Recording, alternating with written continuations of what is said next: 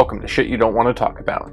Before listening to today's episode, please be advised some content may include discussion around topics that are difficult to hear, especially for children under the age of 13. We want to encourage you to care for yourself, security, and well-being. Resources of each episode will be listed in the episode description and on the website shit2talkabout.com. Hey, Jack, thank you for joining Shit You Don't Want to Talk About. What is some shit you want to talk about? And please introduce yourself at the same time. Sure. Hey everyone, my name is Jack Goree, and I am a writer, a writing coach, and a coach for parents of transgender kids. Not necessarily in that order. And there's so much shit I want to talk about, but mainly focusing around the idea that transformation is something we all go through.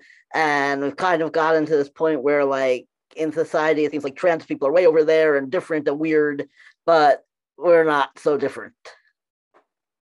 And I love that, especially when you and I have talked in our intro call, and even before we dug into the interview, just talking about how okay, before I dive into this question, please tell me about the audience about the books you've written, because there's one that I really want to focus on. Sure. So I've written a novel, a couple of short stories. I've got another novel that I just actually submitted to Berkeley Publishing, so we'll see what happens with that. But my biggest novel is Reinventing Hannah, which I have this blue background on, so I don't know if you can see my blue novel. I'll put it like right in front of your face, maybe. Let's see. Okay, we kind of see her. We'll put a photo in there. Don't worry. Audience.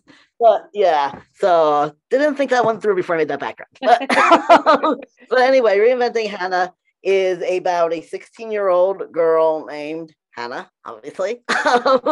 And Hannah is very shy, very quiet. Her friends call her Mouse, and she's spent her whole life trying to follow the rules and be a quote-unquote good girl that's not quite in line with who she really is. And unfortunately, the first time she breaks the rules and goes to a party with her friend, somebody roofies her, and she wakes up the next morning not knowing what happened to her. And the book is really about the aftermath of that. You know, I don't focus on the assault itself. I didn't want to go into graphic detail about that because that's not the point. But it's about how she not only regroups, but she transforms, and she goes from being so shy and quiet to being an advocate for herself and for other survivors, and having to go through that whole transformation process where her old friends don't understand and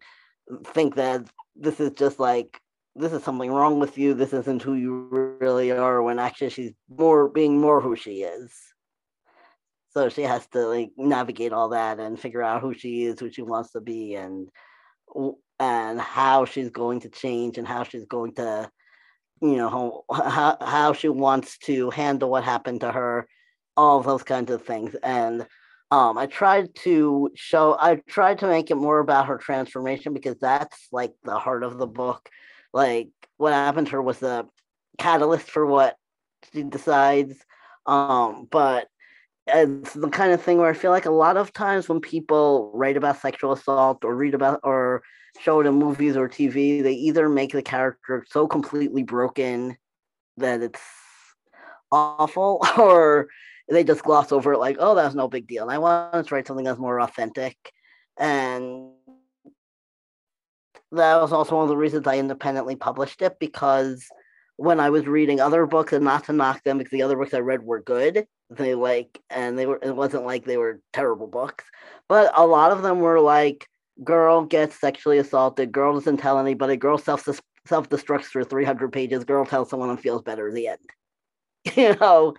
And so I wanted to write something that was more like what happens after that, and to show you don't have to self-destruct, that there are more ways to show that sexual assault is a horrible thing than making it turn somebody into a delinquent that is skipping school and doing drugs and having a lot of sex and all those kinds of things. That's not the only thing that happens. So yeah.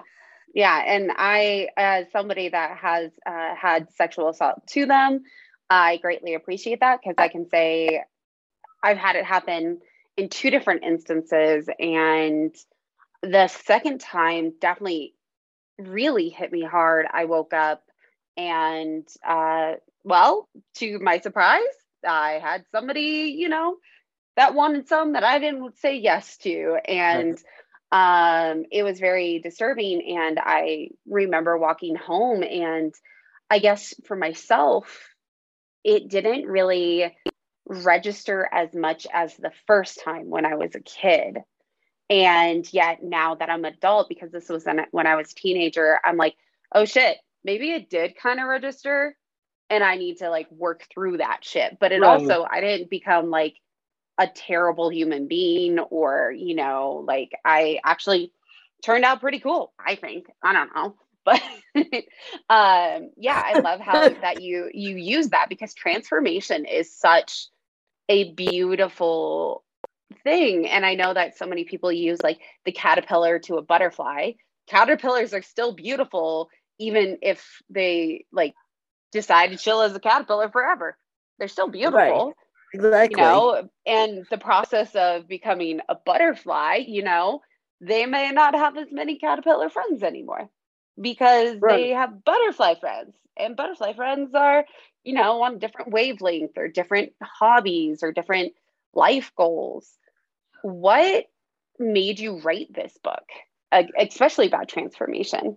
Right. So a couple of things. One was part of it was that I was really sick, like I said, of all those stereotypes of sexual assault. And a lot of times people think, oh, this isn't even really sexual assault because we've got this stereotype in our heads that it's God, that it's a stranger who uses force that holds you down, and like these other things that are questionable. Oh, that's not really anything. And so I wanted to put a stop to that, and I wanted to do something to empower people who had been through it. And I was lucky enough that I've never had a full on like rape situation. But, back when I was in high school, I had a situation where I didn't go to my locker at all, because when I did go to my locker, this was long before I transitioned. So it was like, I went to high school presenting as female, and I had breasts, which, I still have, and all that kind of stuff. And um, there would be boys who would just touch my breasts while I was at my locker. And the one time that I told the teacher about it, he spoke to the boy, and the boy was just like, "Oh, I fell into her by accident." Like, yeah, you fell into me from behind and touched my breast. Yeah, I don't think so. So the way I, Mhm. the way I dealt with it was I just didn't go to my locker anymore, because I was like, that way they can't do that. And that's actually something that made it into the book. One of Hannah's new friends has had an experience like that. And so I wanted to shine light on those kinds of things too, because I think those are the kinds of things that are very common in schools, unfortunately, where it is the kind of thing where someone will do something like that. It'll just be brushed off as, oh, it was an accident, or oh, it's not a big deal, that kind of thing.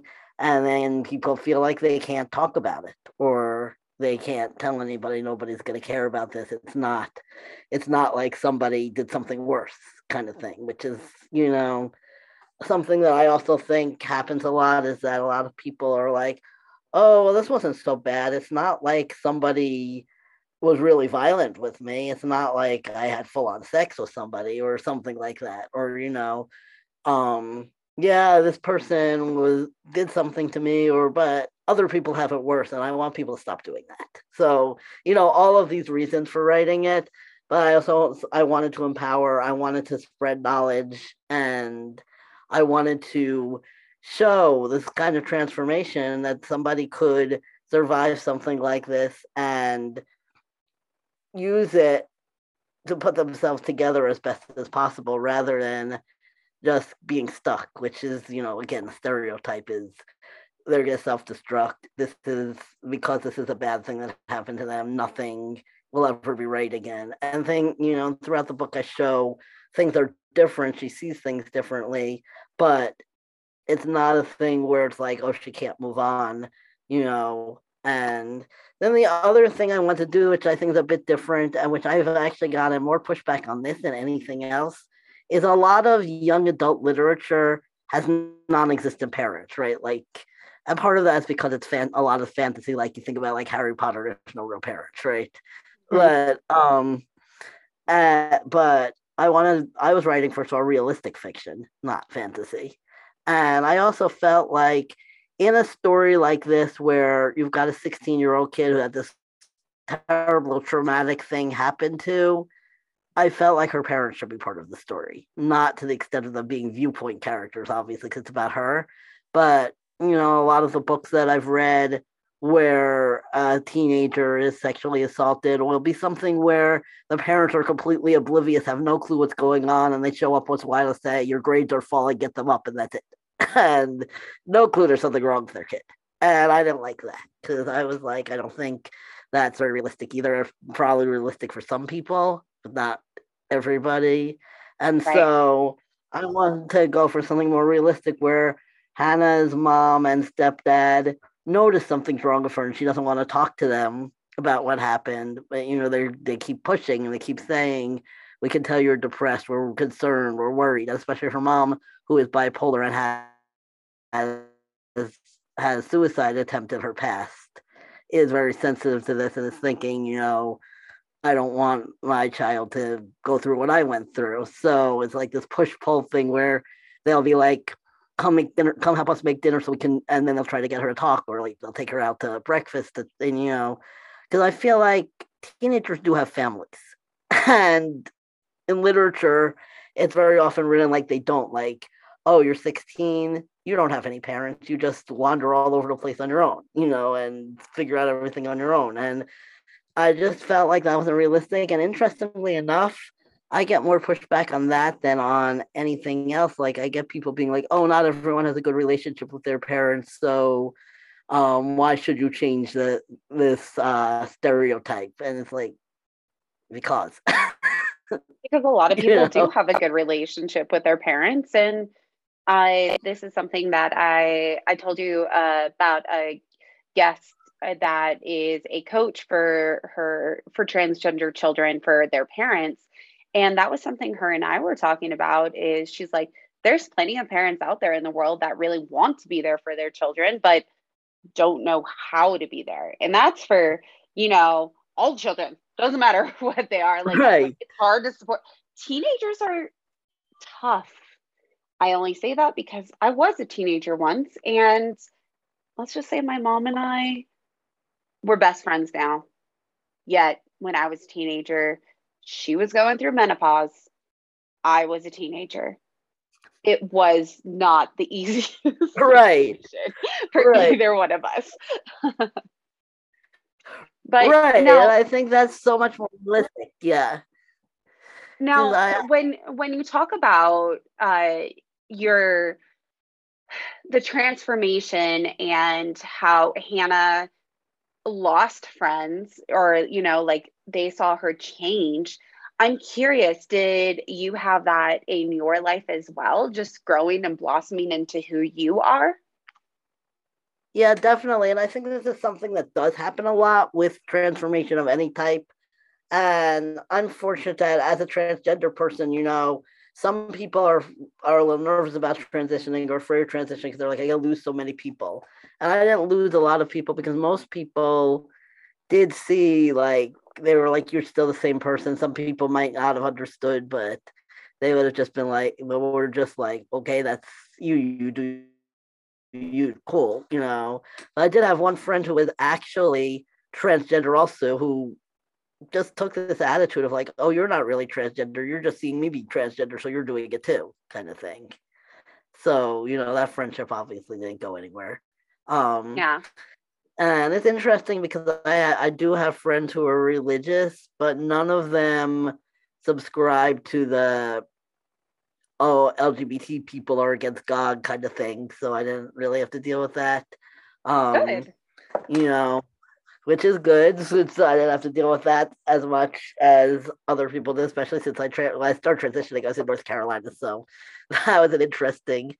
Um, and one of the things that happened that was interesting too Um, when I went to the DMV after I legally changed my name in North Carolina, and I went to DMV to get my new driver's license, and the DMV clerk said, "Oh wow, you changed your whole name from female name to male name." She was like, "Can I ask you something?" And I was like, "Sure," but I was thinking in my head, "Oh shit, here we go. She's gonna be like, why the hell did you do this? Blah blah blah." She was just like, "Oh, I know your middle name is Asher. That's my nephew's name, so I was wondering what it means."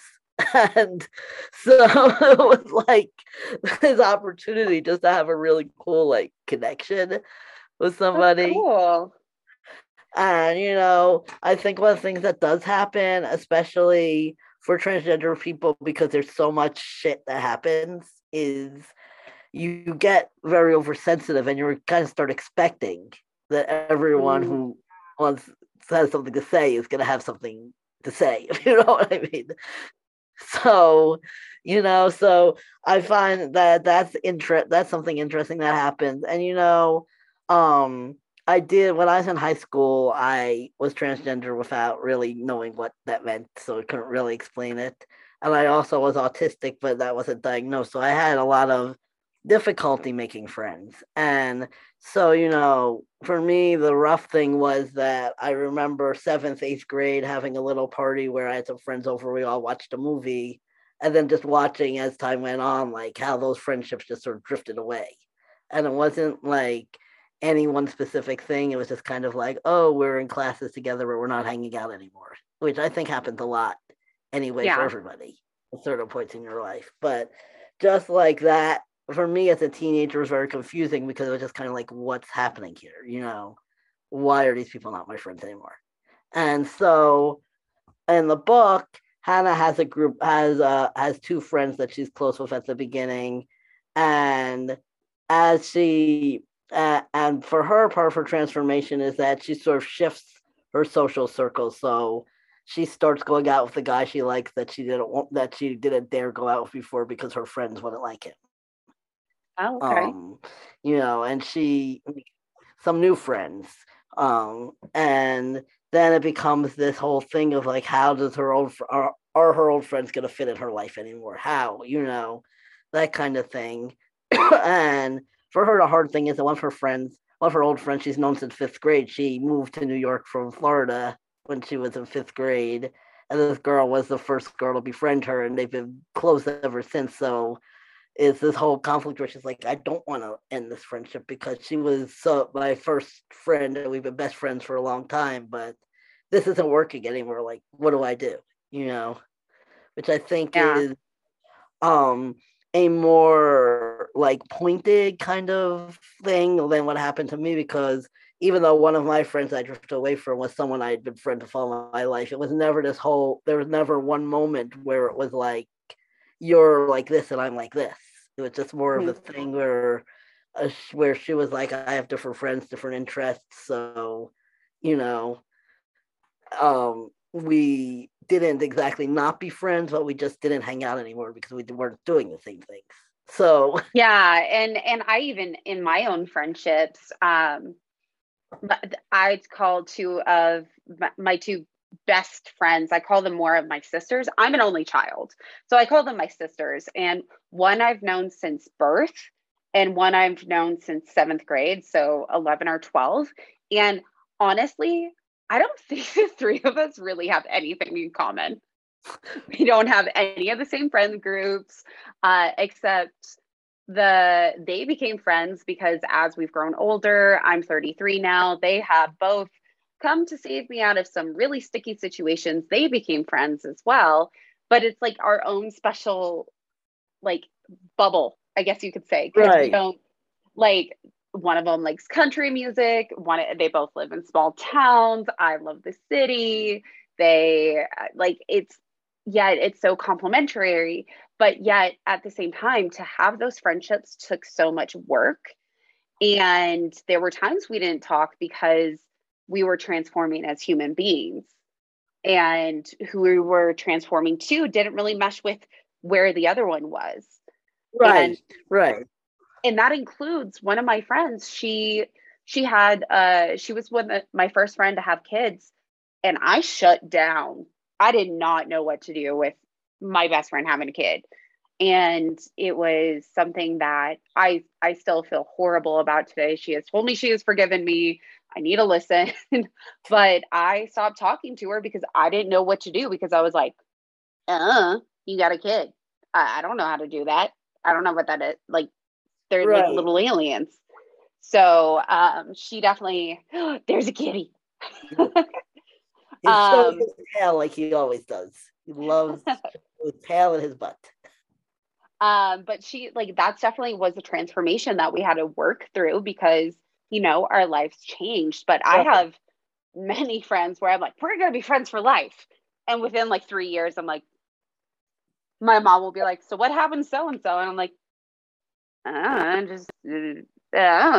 Right. And I think, I don't know if you found this to be the case for you, but I think for me, I think the whole pandemic has impacted that too, because a lot of my latest group of friends I met when I was at Columbia in New York City, when I graduated 2 or 3 years ago. And before the pandemic, like, I live out on Long Island, they live in New York City. So before the pandemic, I would go semi-regularly into the city to hang out with them. And then after the pandemic, it was like, I'm not going anywhere, you know, but they were nearby. And so we just sort of like are Facebook friends, but we like rarely talk anymore kind of thing.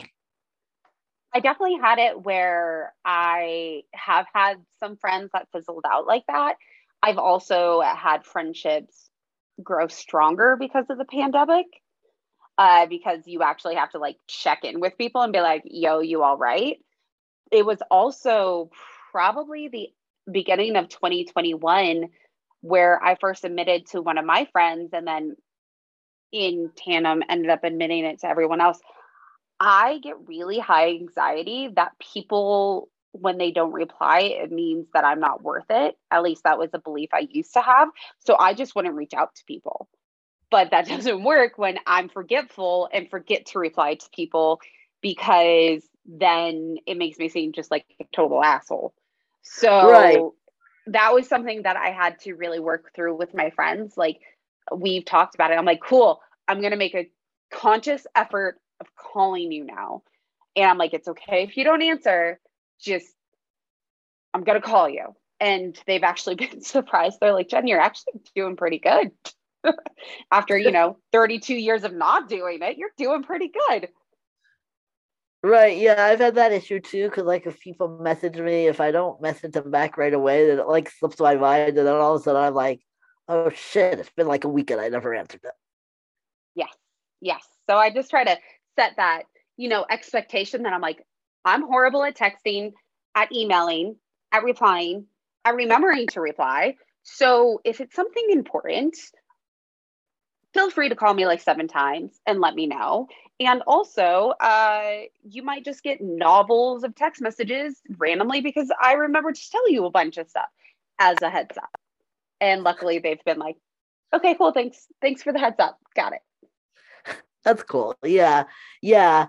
I found like a lot of times too, it is a kind of thing where it's like just making that conscious effort to stay in touch, like, is really important, and it can be difficult. And I think, especially for me, as I'm more of an introverted kind of person, so during the pandemic, I wasn't like, oh, I'm missing going out in these big groups or anything like that, because I really wasn't.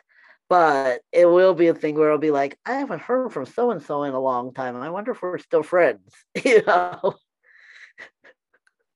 definitely get that. And I'm curious because you mentioned earlier that you are autistic, right? Yes. How does that show up with I'm curious, just like, what does being autistic look like? Because I don't think I've really done enough research there. But I'm also curious, like, with writing, and this is total hearsay, that some, mattering on where people are on the spectrum, some autistic people don't necessarily see feelings or read between the lines. So I'm curious how that shows up with your writing as well. Right. Yeah. So I want to address that part first because one of the things that one of my many missions in life is to raise awareness about autism and empathy because there's this like stereotype that all autistic people don't have any empathy. They don't do feelings. They don't get how it is for other people. And that's actually, for the most part, not true.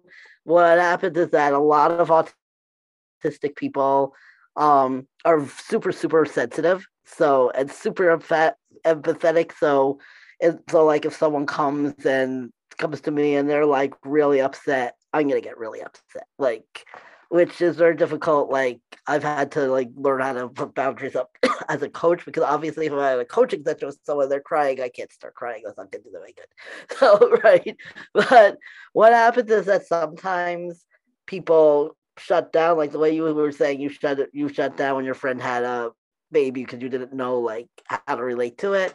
So some autistic people are like that too, where they'll be like, "Oh my god, this person's crying and they're upset, and I'm feeling how upset they are. It's overwhelming, so I'm just gonna shut down and might say something logical or like that seems cold or unfeeling, but it's more because it's like, whoa, this is very overwhelming, kind of thing."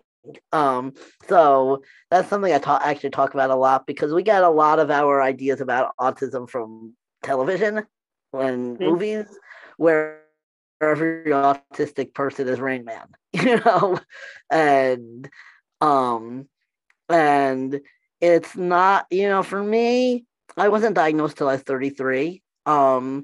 And I think for me, it was shown up mostly in the social aspects because what happens with autism too a lot of times is, especially on the end of the spectrum where you're closer to neurotypical than not, is intellectually I was like way ahead. Like I was reading on a college level by second or third grade. So my fifth grade, I was reading Dostoevsky, that kind of thing. So, which also makes it harder to relate to people anyway, because the average little kid is not doing that. Um, Yeah. so, but as far as teachers go, if you're not a behavior problem, especially if you're read as a girl, because again, I didn't express my feelings about my gender identity also until I was in my 30s. So, as a kid, the teachers were like, "Oh, she's a sweet girl, so and she's doing well academically." And back in the 80s and 90s, there wasn't all this emphasis on social development and are kids socializing properly and do they need these services and those kinds of things. So, like for example, when I was in first grade, the first day of first grade, I walked into the classroom.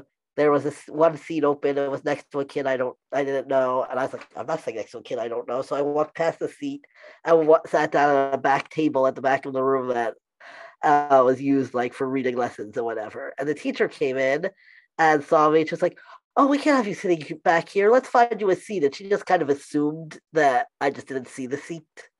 And it never occurred to her Mm. that I was just like, I'm not sitting next to a kid I don't know, and purposely didn't sit there.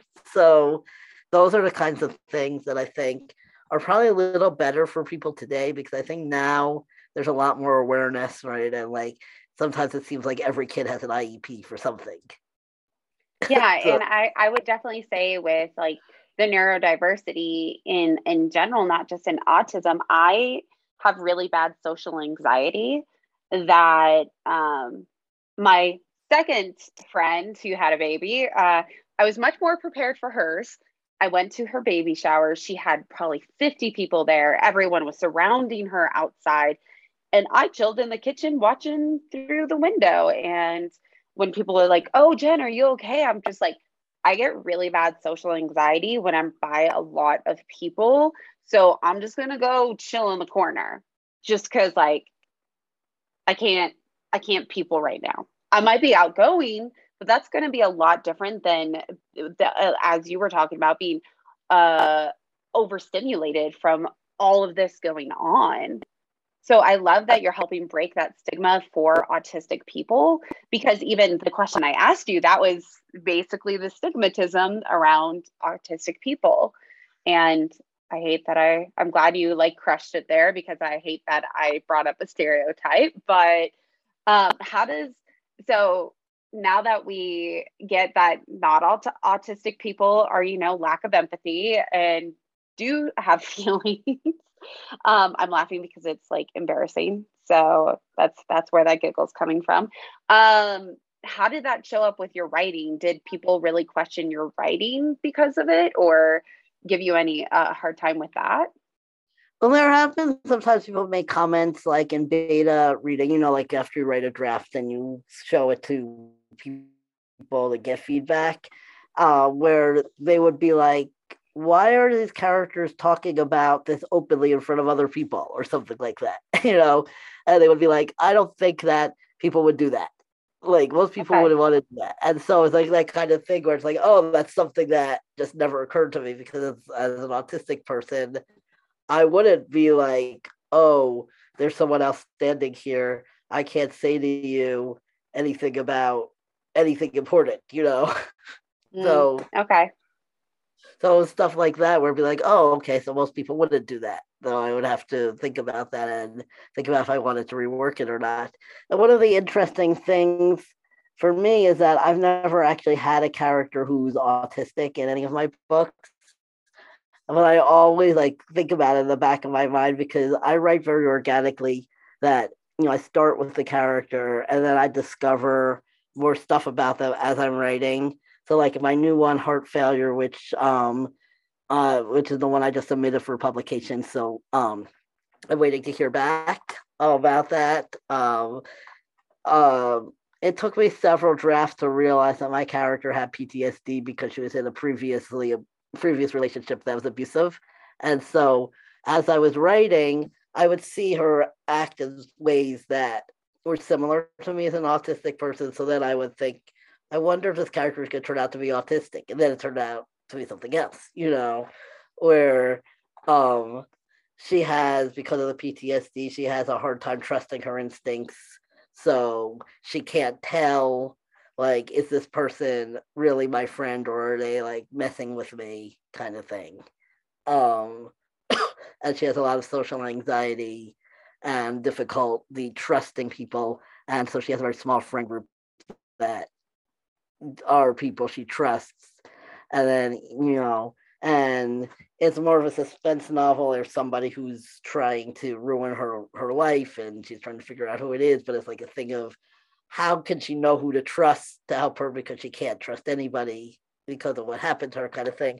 So, it really goes into PTSD in some depth, which was not easy to write. And one of the things that happened, is when I showed it to beta readers, one of my beta readers in sort of Portal Market would be like, why would she be suspicious of this person? Why would she think that? And so it was the kind of thing where it was like, well, because she has this past and this mental illness, that's why she would think like that.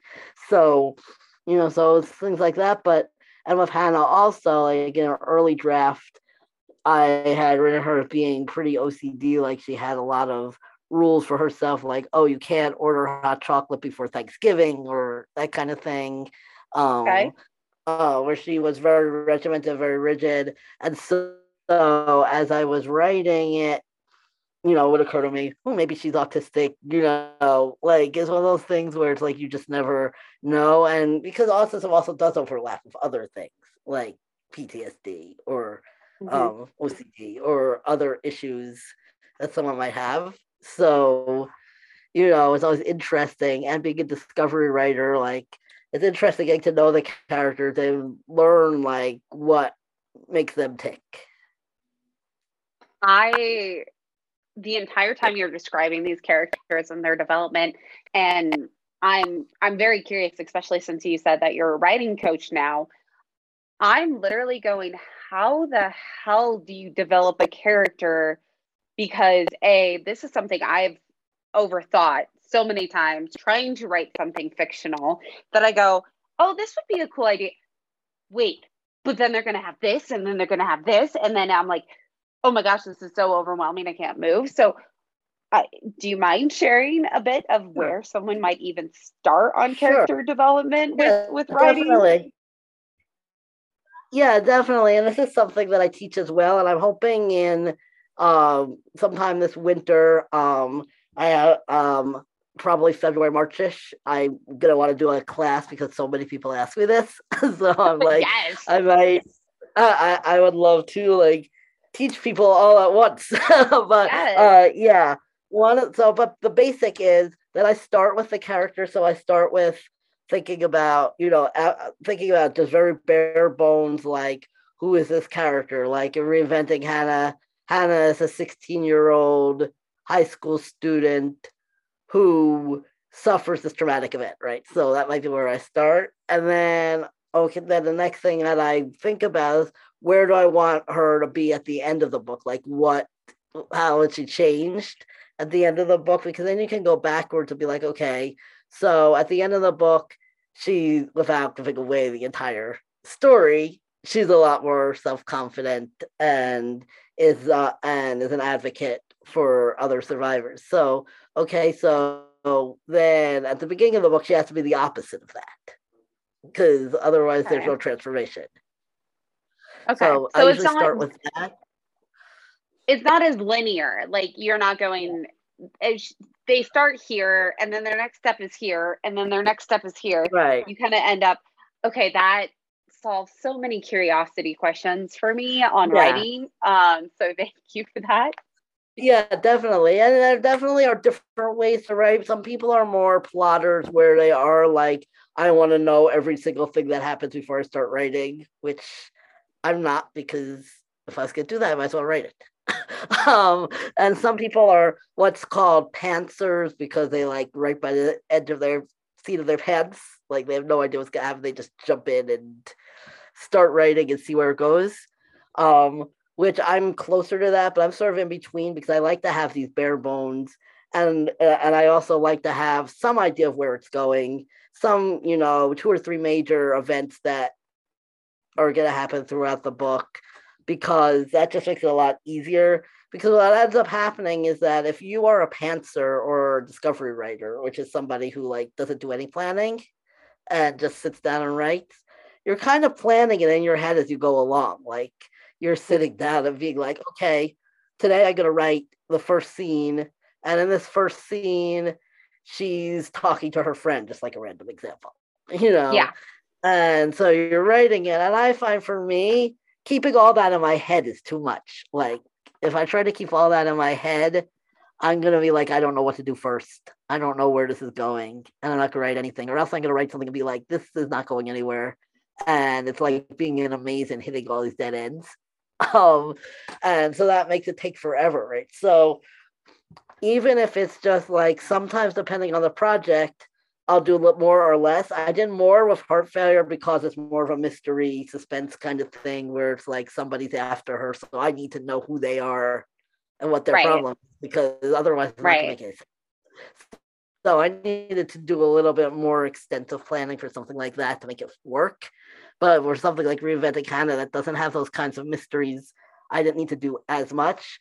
So depending on the project, I might sit down to write and I might make like a bullet point of these are the 3 things I want to happen in this chapter, so that at least I see that on the page. And if I see a bullet point on the page saying Hannah has a fight with her friend, then it's not, I don't have to have in my head what I'm doing at the same time as I'm trying to write. So it's not so overwhelming. That does make sense. And I'm probably asking the most like bare basics, novice questions for beginner writers. And I'm also asking this because in my mind, writing in general, especially creative writing, also is a way of journaling, right? Too. And so the reason I'm asking this is I've tried those like daily, writing prompts you can find on the internet to try to write something. So let's say you're supposed to write about this coffee cup, and I'll write coffee cup with zebras. Done. Got it. And I feel like that's the part where so many newbies that could possibly be good at writing really don't like saying this to you is a lot easier because I can look at the transcript, but I could be like, this is a tan mug that came from Michigan City Zoo that has zebras holding each other in a compassionate embrace. You know, like it could be, Right. you know, a bit better, but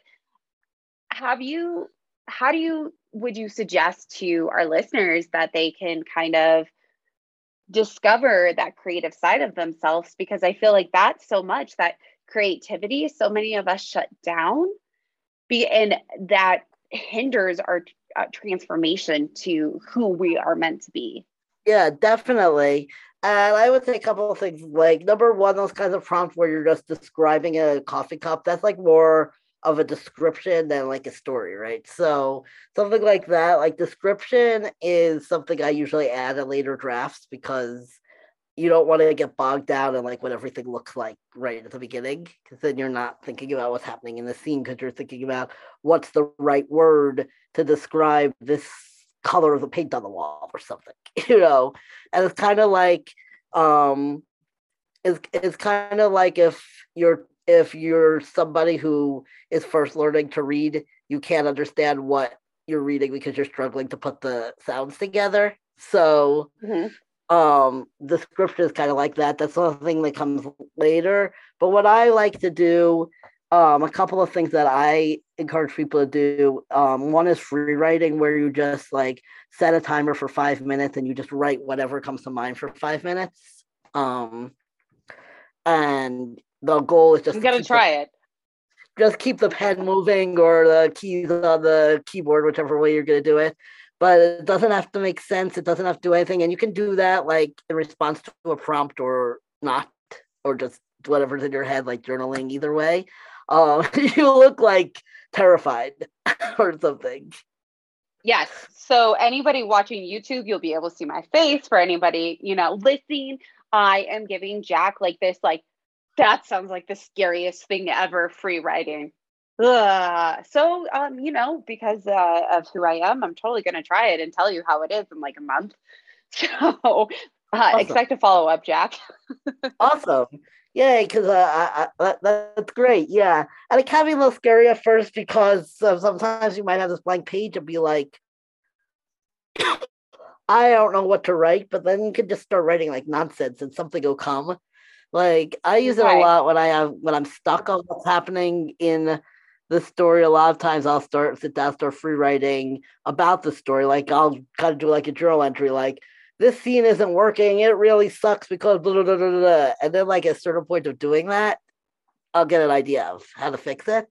So I find that helpful. And then the other thing that can be helpful, especially if you want to get more into writing fiction, is to kind of use a what if kind of thing. Like you can think about something that happened today and be like, what if this my cat jumped on me just then. What if this happened a different way? So like you could take something mundane, like if you drive to work, you can think about you could just do something like, what if I turned the wrong way on this when I was driving to work? What might have happened? And, write about that. And those kinds of prompts I find are more helpful because they're about something happening as opposed to describe the object next to you, which, it takes a little bit more doing to make it more of a story, because like with the coffee cup, you could write about a character and explain why the coffee cup is important to them, what they're doing with the coffee cup and that kind of thing, but that's not really what the prompt asked you. So, but you can always adapt it that way too, if you wanted to. So,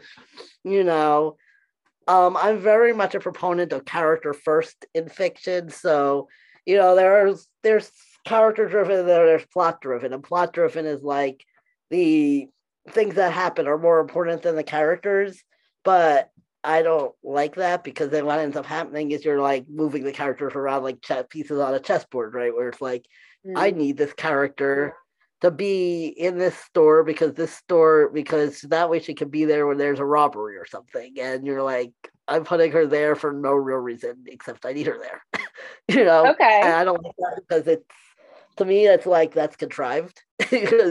And readers might be like, why was she there? So that makes sense. So I prefer to always start with character. Like, what does your character really want? Like, how do you want them to change? What is it they're trying to do? Those two questions are like the most helpful thing. And then you can always also be like, and what's in their way? Is the other thing, because that's what creates a story. Like if Reinventing Hannah was a story about how this terrible thing happened and then she decides to change and all her friends said, oh cool, the end, that wouldn't be a very good story. So it's knowing, figuring out, okay, this is happening, what's in the way of her getting what she really wants. And it could be a person, it could be a thing. There are some stories where it could be weather, like there's a snowstorm, so she can't get home to be with her significant other because of the weather, right, that kind of thing. So I love how you can relate all of these pieces and can definitely see why you are a writing coach. So thank you for the tidbit there. And I'm definitely going to do a 30-day challenge for myself of free writing for 5 minutes. I'm nervous of this because I've tried it before and failed miserably, but I'm going to give it another go. I am curious because I know that your writing coaching is a bit newer.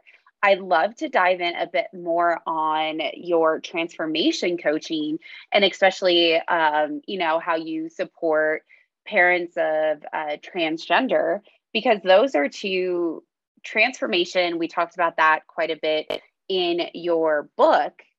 How do people discover that they need transformation, or where are they at normally when they go to find you? Right. So, yeah. So, people come to coaching for a specific outcome. Like no one really comes to any kind of coaching or therapy or anything like that being like, I want to transform. Like that's not usually what people are thinking.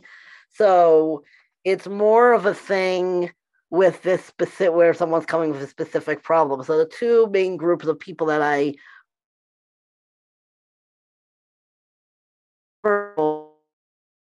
being introverts or not comfortable in social situations or whatever the case is. And the other group is, again, parents. I feel like it's a little bit more straightforward because a lot of times they have this very specific goal. Just like I was talking in real life, people come to coaching with specific goals. So a parent of a transgender child generally is going to want to say something like, okay, my child just came out, I don't know what to do. Or I'm trying to be supportive and everything I say seems to piss my child off, or my child, or I had one client who was like, this really doesn't necessarily have to do with them being transgender, but my child is lying to me about little stupid things all the time. And I want that to stop, So they'll come to coaching with that specific goal and they're looking for someone who can help them with that. And the other stuff is sort of more not subconscious, but it's something that happens along the way, right? Because like somebody comes to coaching because they want to know how to support their child in this situation, and they'll end up feeling more confident about themselves or closer to their child as a result of what we're doing. But that's not why they came. Like they didn't set out like, I'm gonna hire a coach because I want to feel more confident about my relationship, as much as they are, I want to hire a coach because I have this problem and I don't know what to do. And then the same with introverts, because of someone who is feeling very shy and very quiet, and they may be feeling like I should be speaking up about these things and I'm not doing it. Anything from somebody who might feel like I don't agree with my friends about even little things. Like in Reinventing Hannah, there's a scene where she recalls that before this, when last time she went to the mall, because she goes to the food court in the mall on her first date with her new boyfriend, and she recalls that when she went with her friend last year, she wanted to try the food at the Indian stand, but she didn't do it because that's not what her friends were eating, kind of thing, So it could be something as simple as that, which someone's not going to be thinking this is an issue of me not standing up for something important, but just little things like I wanted to try that and I didn't, or I wanted to do this and I didn't, Why do I have so much anxiety over something that's not that important? Someone might feel like that. And that's interesting, as I've talked about this in previous episodes of, there's so many people calculate or assume that if you're outgoing, you're extroverted. Right. And I'm 100% not. Like I told you earlier that I have social anxiety in large groups, where most extroverts will actually get a lot of energy from being in a large group of people.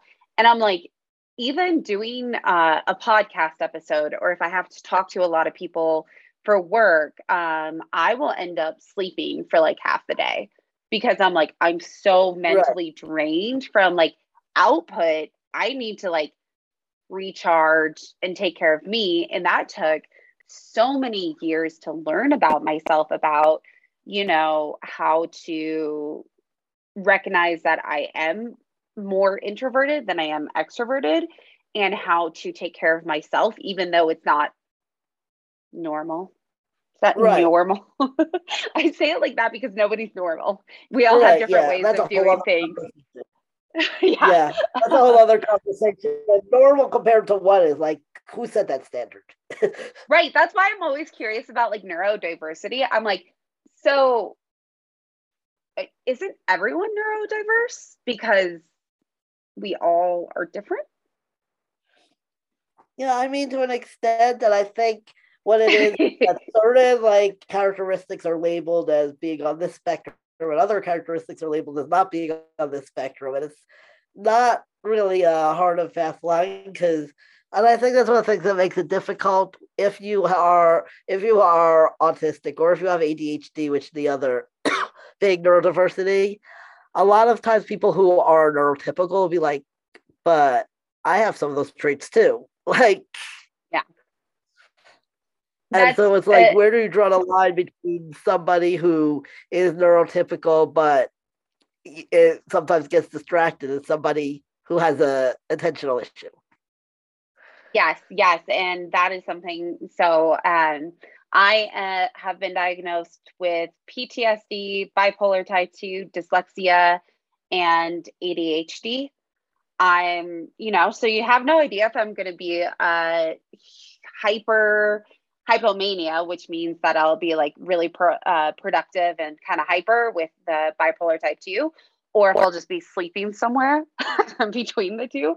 Yeah, it totally annoys my partner that to clean the house, if I'm in charge of cleaning the house, I have to clean the closet first to make room for everything else. Which is why, as I said to you when we started this conversation, that I was running late because my background is not put together. And I do want to call myself out on that, just to show, anybody that is, because guys, I'm hiding it. I'm just really good at learning where the camera is. And I wanted to take care of everything in the closet first. And, let's just say it takes me a lot longer to clean than most people. So it's part of like, learning that just because neurodiversity is different doesn't mean that it is bad, which I think took me a very, very long time to learn. I am curious though, because I don't want to go too much off on a tangent of that. I love the work you do with introverts, and you said that the other large group that you work with, it has to do with parents of transgender. What is something I'm going to ask in two pieces? If someone is feeling that they are transgender, or that they are not the sex that they were born as, or don't identify as that, what are some tips and tricks that you may tell them? Right. Yeah. So it all depends on your personal situation, because a lot of times, and I actually just wrote an article about this, because I wrote about in Go Magazine, I had an article about being transgender during the holidays, because a lot of times people might have to see family that either doesn't know or isn't accepting. And so that can be very difficult. And so it all comes down to a couple of things. One, is how comfortable you are with people knowing, and because the first person you have to come out to is yourself. So um people often start with, I always encourage people to start with experimenting, because that's how I figured it out, because I kind of felt like weird when people would call me a woman or a girl. Like, it didn't feel right, but I couldn't really articulate why. So I got my hair cut short. I started wearing men's clothes, and I would go into restaurants and somebody would be like, "How you doing, ma'am?" And that would annoy me. It would be like, hello. I'm obviously not a woman, because why would I be wearing a blue button down men's dress shirt and have a crew cut? And which, granted, there are people who do that who identify as women. So it's not just everyone just being stupid, but in my head, I was like, this is, I'm so obviously not a woman. What is wrong with these people? That would piss me off. And so that's when I started to realize there's more to this than just like not feeling comfortable with the word woman, you know. So experimenting as best as you can. And the other thing is safety, because unfortunately there are some places where there are lots of people who are violently against transgender people. And so you have to do what makes you safe, would feel safe. And sometimes I would write, when I used to work on the crisis line, I used to work on the Trevor Project Crisis Line, which is an LGBTQ specific suicide crisis line. And one of the things I would tell people, because sometimes people would call and they'd be like, "I'm transgender. I absolutely cannot be out in front of my parents, or I cannot be out at school," or whatever the case was. But I'm really feeling depressed because I'm a girl and I'm being treated as a boy, or vice versa. And one of the things I would suggest is we would talk about, what can you do to affirm your identity to yourself that other people might not see. So, like, for example, one person might say, "I can wear a necklace under my shirt. No one else will know it's there, but it's a necklace that matches the gender that I am." That, so or someone else might say, "I can draw in my journal or write in my journal." I think this person was an artist, but anyway, so they drew a picture of themselves as the girl that they saw in their head, and they had that in their private journal so they could look at it, and that made them feel better. And so there's those small things and those things you can do that you feel safe.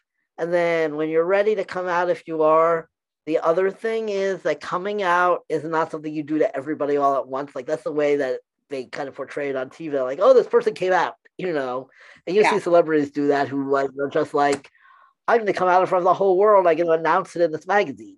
That's not the way it works for most people. So you can always, like, a lot of times with kids, especially who wanted to come out to their parents, it would be like, "Okay, so you want to come out to your parents. Who do you think is more likely to be accepting, mom or dad?"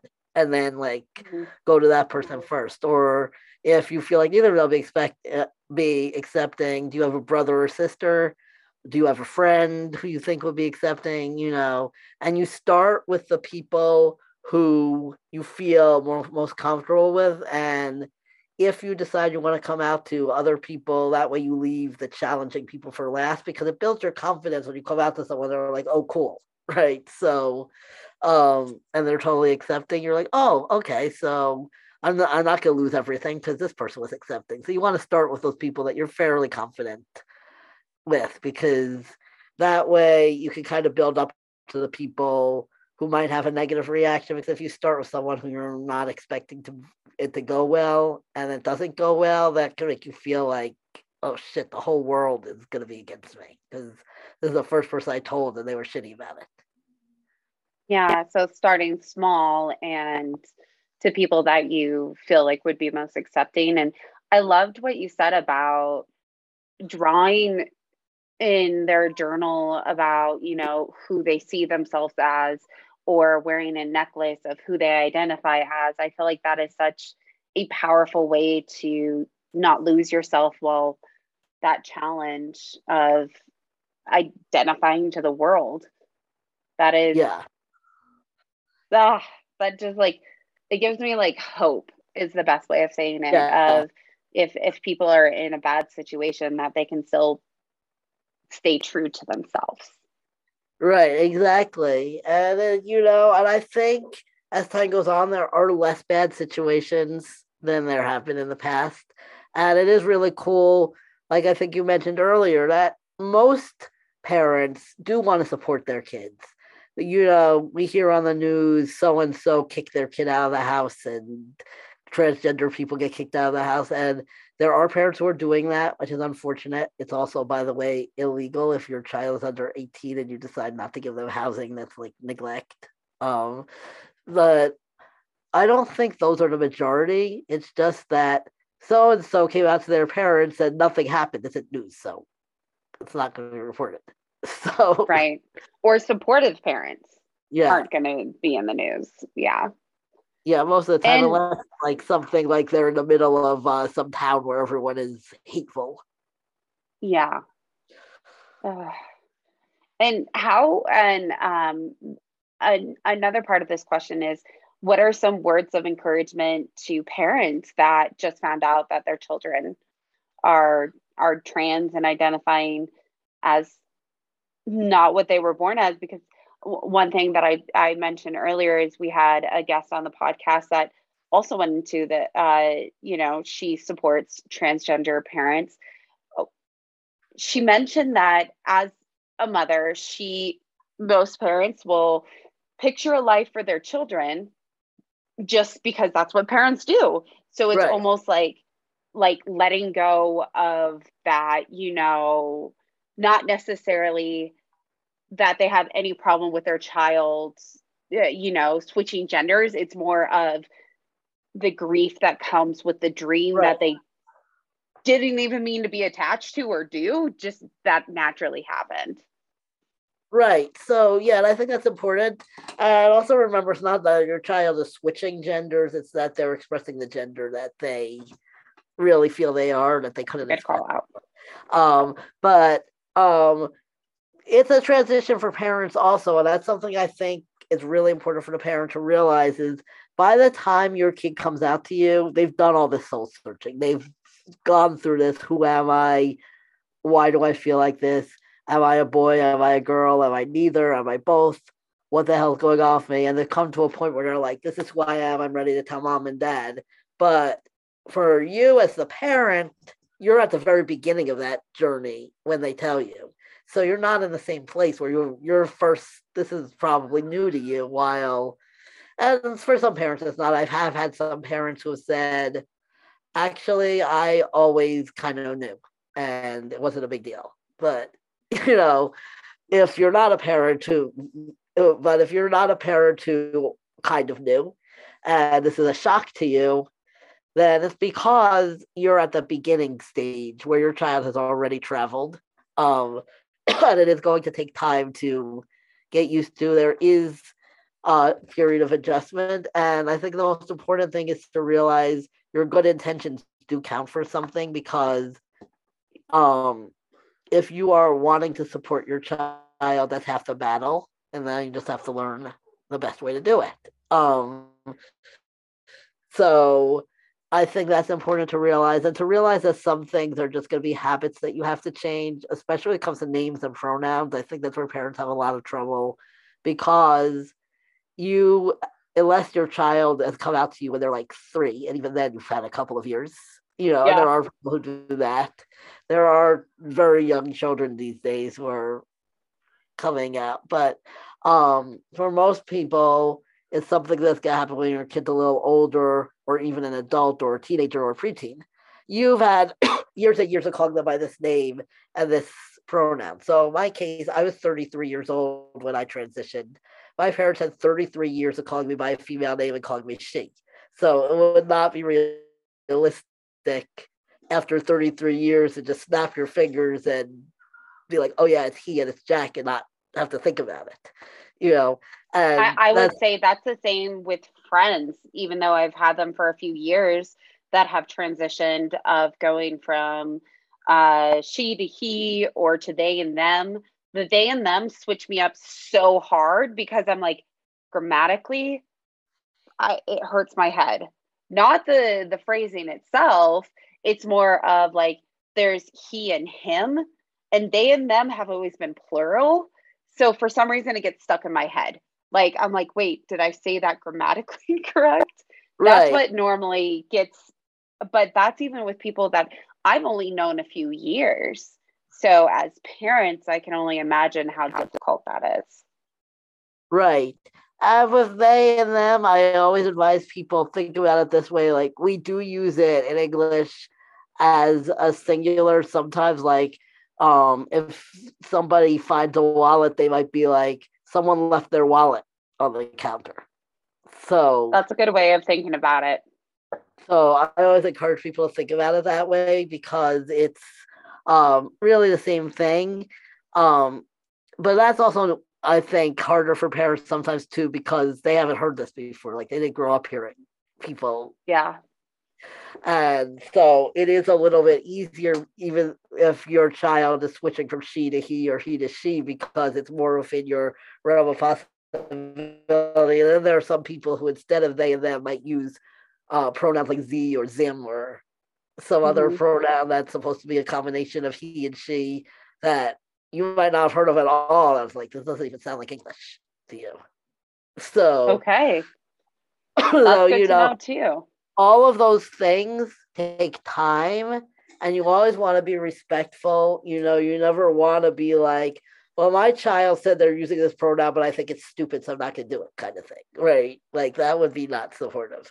But you, um, definitely, if you're like he, or they, I think they're they now, that's okay to have Yeah. that confusion. And they're just expect mistakes. Don't expect yourself to be perfect at it. And the most important thing is, if you make a mistake, just correct it quickly and move on. Like, one of the most awkward things for me when I was first transitioning is if I would go, and this didn't really happen with my parents or people I knew well, but like, I would go to the grocery store, for example, in the days where I was going to grocery stores and not ordering online because there's no COVID then. but Yeah. um, but for example, I go to the grocery store and someone would say, "Can I help you, ma'am?" And sometimes I would just let it go because I didn't always feel like correcting people 24 hours a day because it gets exhausting. But then sometimes I would say, "Actually, please call me sir." And sometimes the person would get really awkward about it. Oh my God, I'm so sorry. I didn't realize, blah, blah, blah. Like, don't do that. Just say, okay, no problem. And if it's someone you know, or if you're talking to somebody about your child and you're talking about, oh, he, that's all you have to do. You don't have to like make a big Yeah. production. And I appreciate that as something that has been said over and over again, is that there's no need for a big production of it. I will say, as being a host for this podcast, that I have a challenge of wanting to make a bigger production when I mess up, because to write this set the right expectations for how important it is to properly acknowledge someone. And I know that's something that I am learning from time and time again, of people telling me that you don't want to make a big production out of it, to go, okay, Jen, that is what you've been told by multiple people. You're going to have to chill, and it doesn't need Right. to be a big production. And Right. Jack, I know we're wrapping up on time, but I just want to make sure that, did we cover everything that you wanted to cover today?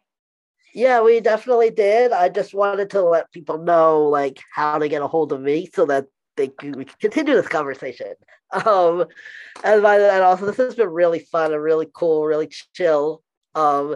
And I did want to just respond to your last point and say, you can think of it as, it's because you have this platform, you can model the way that people need to respond when they make these kinds of mistakes. So instead of making a big production out of it, if you just are like, oh, sorry, I meant he or whatever, then your listeners and your viewers will see that's the way to do it. Thank you for that. And that is what I'm learning, even though I want to call myself out on it. And it's going, well, Jen, that's not what other people want. And you have to, do what's supportive. Right. And Right. I really appreciate that call out. Cool, awesome. Yeah, so I've got a pencil. This is apropos of nothing, but my pencil says "weapon of mass creation," so I just wanted to share that with everyone. Nice. Yay. Oh, but yeah, so I just want to let people know how to get a hold of me for various things. I'm on Facebook, Twitter, and Instagram. I'm not doing TikTok yet. I might do that in the future, but I have heard that it's really good for writers, so I will look into it at some point. But anyway, um, for right now, you can find me on Twitter and Instagram at author Jack O'Ree, and on Facebook, my username is Coach and Author Jack O'Ree. So you can find me in those places or on my website. If you are interested in writing coaching, I have one-on-one slots available right now. You can go to my website, jackaore.com, and it's Give Birth to That Book.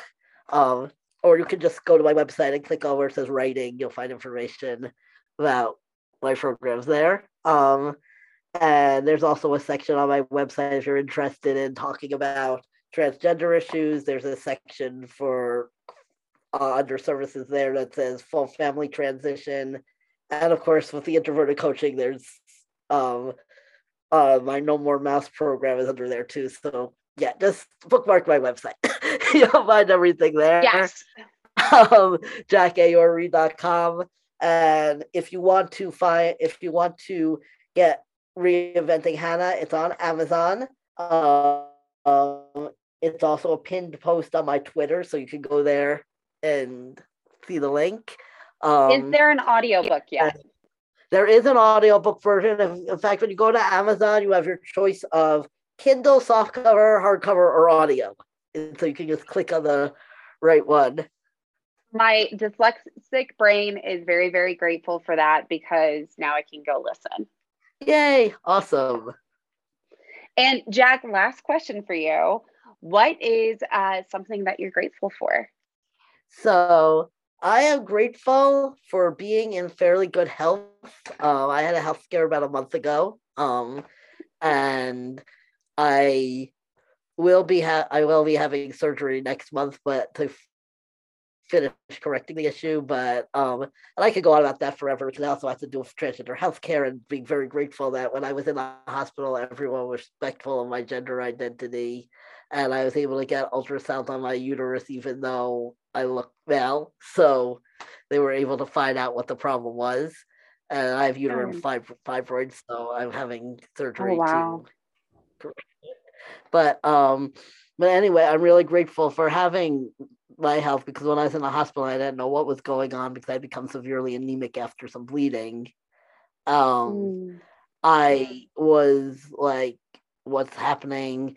And my doctor had said it could be cancer, which was really scary to contemplate. And I was like just about to launch my program, my writing coaching, and I was also just about to finish my new novel, and it was that whole thing of like, what if it's something really serious and I don't have that much time left and these things aren't going to happen? So I'm really grateful that turned out not to be the case and that I'm back to being able to do the things that I want to do. And I'm grateful you're here. That's not my, daily grateful thing that I was going to say, but I'm just grateful you're here. To our listeners, I will post this on social media as well. I just have adored Jack since seeing Jack's website. All of Jack's photos are so friendly. I just can't. I like shared Jack's website with everyone because I was just like, oh my gosh, Jack is so friendly. And he was the inspiration behind a lot of my photos. His one on the grass in front of the house.